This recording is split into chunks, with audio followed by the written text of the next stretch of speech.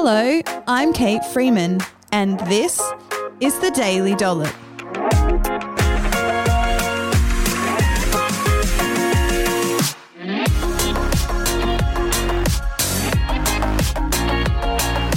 The Daily Dollop podcast is proudly brought to you by The Capital Chemist, Australia's premium community pharmacy where loyalty matters. On this episode of The Daily Dollop, I'm chatting to pharmacist Elise Apolloni all about prescription medications to treat mental health problems.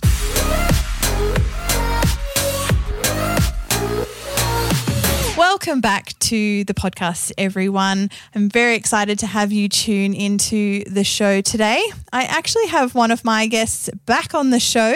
I'm really excited to have Elise Apolloni back. She's a friend of the show now.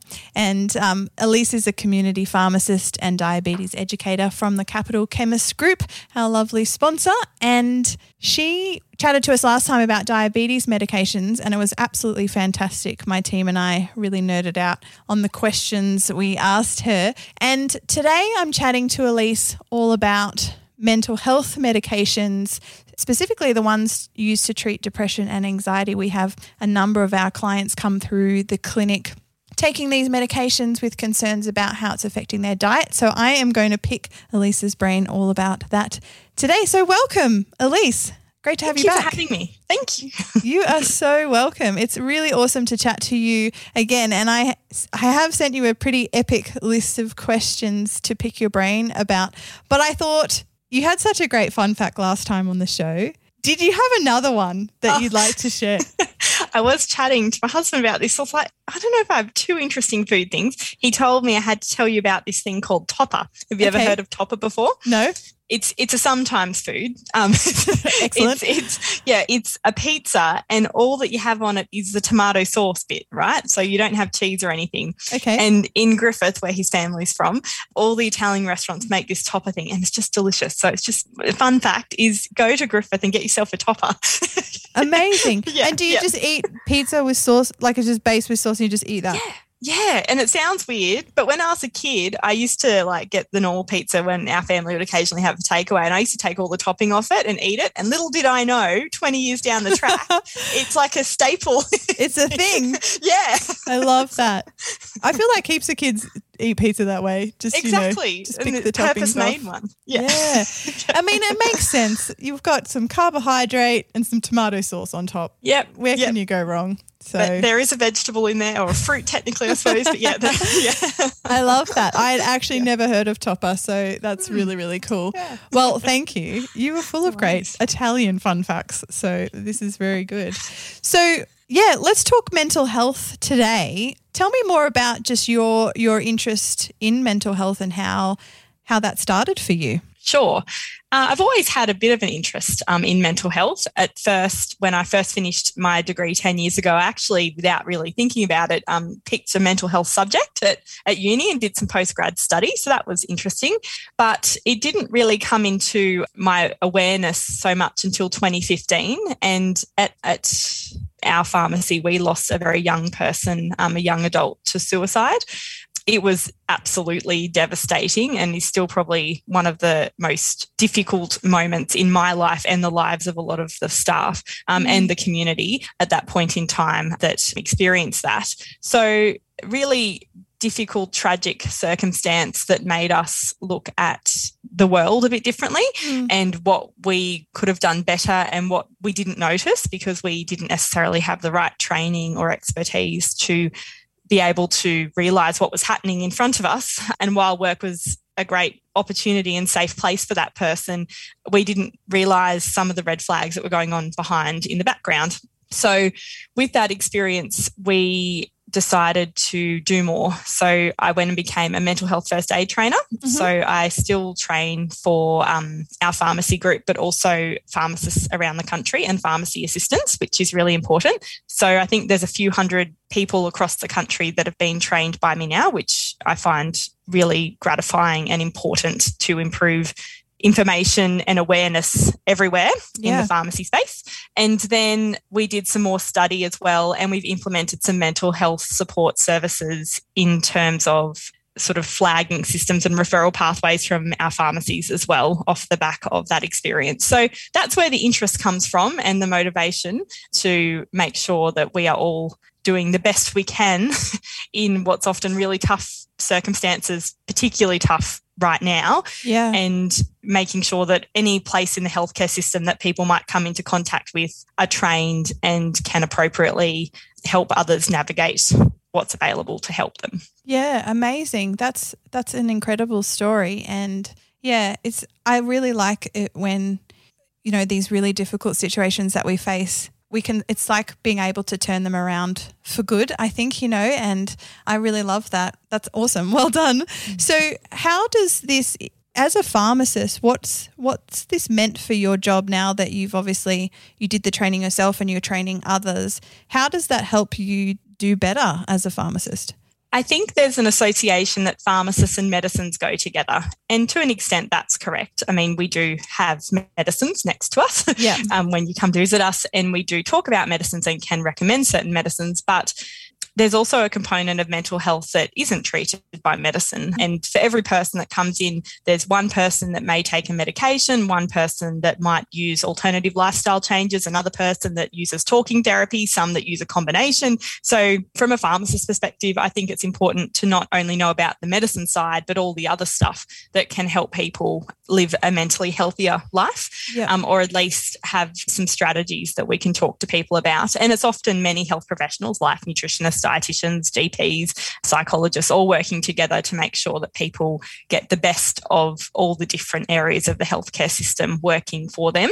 Yeah, it makes our pharmacist role even more important to remind people not just about the medicine, because that's often the conversation we're having with them at a pharmacy, but there's so much more to it than that. Yeah, absolutely. And it's nice to see elements of the healthcare system starting to head in that direction of really thinking about the person as a whole and all the different elements of their life.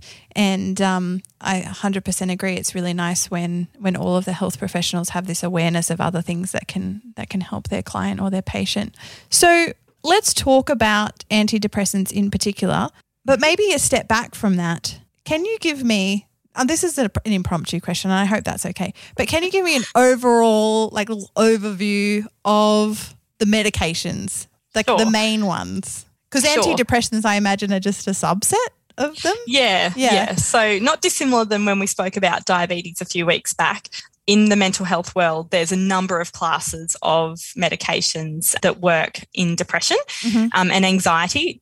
It's a very broad, in mental health is probably, an umbrella, because there are just so many different mental health conditions that people experience. Yes. And there are actually many different medications that are used. So there's your traditional medications, you'd expect, which are termed antidepressants.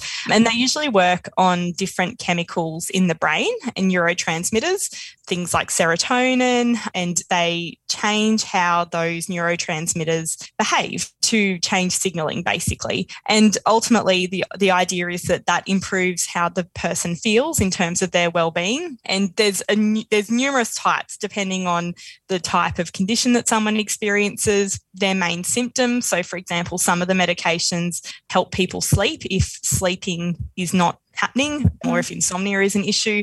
Some of the medications, can almost have an awake type effect. Yeah. There's different medicines as well outside of the class, I suppose you'd call it, of antidepressants that also work alongside. So some of those medicines can be used to help stabilise mood or to help with some of the other symptoms that might surround a person experiencing a mental health condition.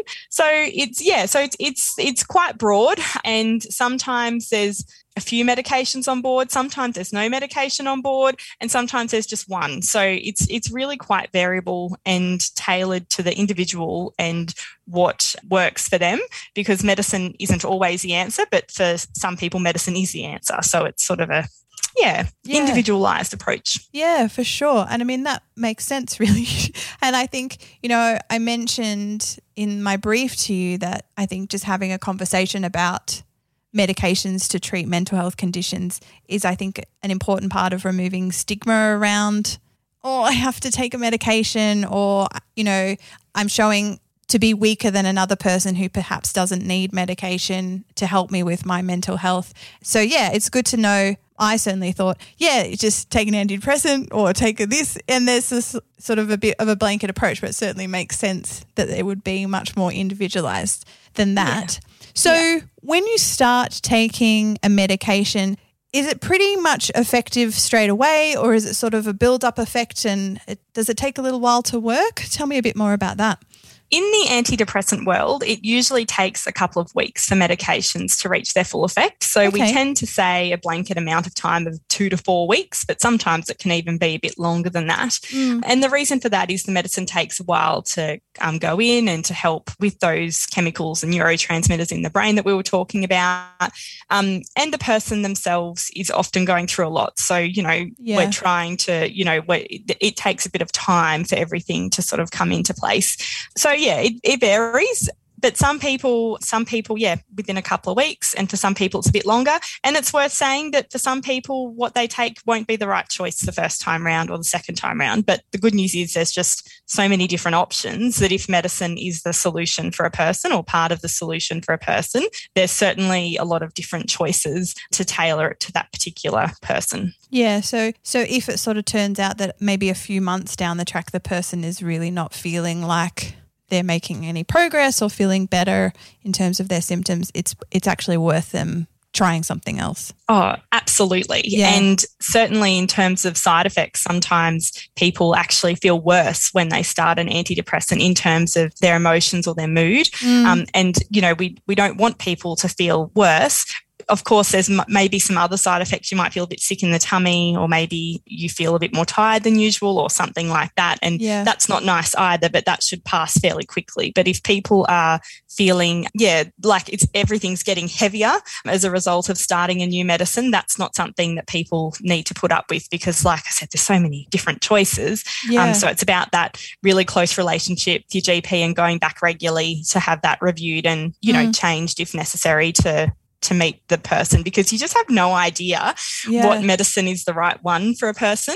Just like, for every person that we're all individual and our bodies do different things and we're experiencing different symptoms, and it's just very difficult to just have one, magic solution magic for everybody. Pill. The infamous magic pill. So it is, and it's important for people to know that, because to have the expectation that the very first medicine that you try is the perfect solution, that's a big expectation. And for some people that may be the case, but for some people that won't be their experience, or they may need medicine and, lifestyle help, or lifestyle changes and talking therapy at the same time, that sort of thing. So I just think it's important to be realistic about it and know that there's a lot of choice. But just like, many things in life, the first choice isn't always the one that you end up going with. 100%. I'm really passionate about this whole area of managing expectations around all kinds of life. When you have children, going on a holiday, managing your expectations of how great that holiday is going to be with a 4-year-old. Holiday, yes. Managing your expectation of like how nutrition is going to support your health. But it's this whole idea of embracing trial and error, of knowing that we're going to make a plan and we're going to find what we think is the best solution based on what we know about you, but embrace the fact that we can't predict everything or know everything, and that trial and error is the best way to eventually get to the point where we've figured out what the right option and treatment is for you. So it's so true, isn't it? It's like this principle that just goes throughout life. So my next question is this idea of, I've talked to many clients and just people over the years who have been taking some medication for some time and are feeling better, and with a goal to be able to come off the antidepressant or the medication. What would be your advice around that? Obviously probably not just coming off without talking to someone, but if someone sort of came into the pharmacy and was like, I'm feeling really good, can I just stop taking my medication? What would you say? Well, it's worth noting that the medicine being in your system could be a big part of why you feel so good, which is great that you've come to that point. But it's not, these medicines aren't necessarily medicines that are taken forever, but they usually are taken for a period of time to serve a purpose, and that is to help the person often through difficult times and, a set of symptoms that are really interrupting their daily life and trying to overcome that. Now, in terms of stopping a medication, this is something where it's so important to have a chat to your GP, because these sorts of medications, while they're not addictive in that you usually won't need a higher and higher amount of them to get the same effect over time, it is a medication that, it's helped with some changes in chemicals in the brain. So that's a big job. And so that's a job that we want to gradually ease off. We wouldn't want somebody to go from something to nothing unless, there was a significant medical reason for that, which a GP or a doctor would be the only person that could make that call. So yeah, it is something people can certainly come off these medications, but it's something to discuss with your GP, and they can sort of, look at the whole landscape and assess everything that's going on and hopefully make a plan as to the safest way to do that to give you the best chance of coming off that medication as comfortably as possible. Yeah. So it's certainly not something you would want to do impulsively, but it's really kind of settling into a journey of letting that medication help you feel better, and then thinking through what the next steps might be. Yeah, just like it can take a couple of weeks to kind of get to where you want. If you start a medication, you kind of have to have, slow start and, slowly taper off. And depending on the medicines, there's lots of different recommendations around how that's done, which is why it's so important to have a chat to your GP, because it's just so variable. There's a whole heap of factors involved. So yeah, absolutely. That's it for today's episode. Tune in for part 2 tomorrow. A big thank you to the Capital Chemist and the Daily Dollop In crowd for their continued support of our show. We couldn't do this without them. Make sure you subscribe so you never miss an episode, and if you love what you're hearing, please leave us a review.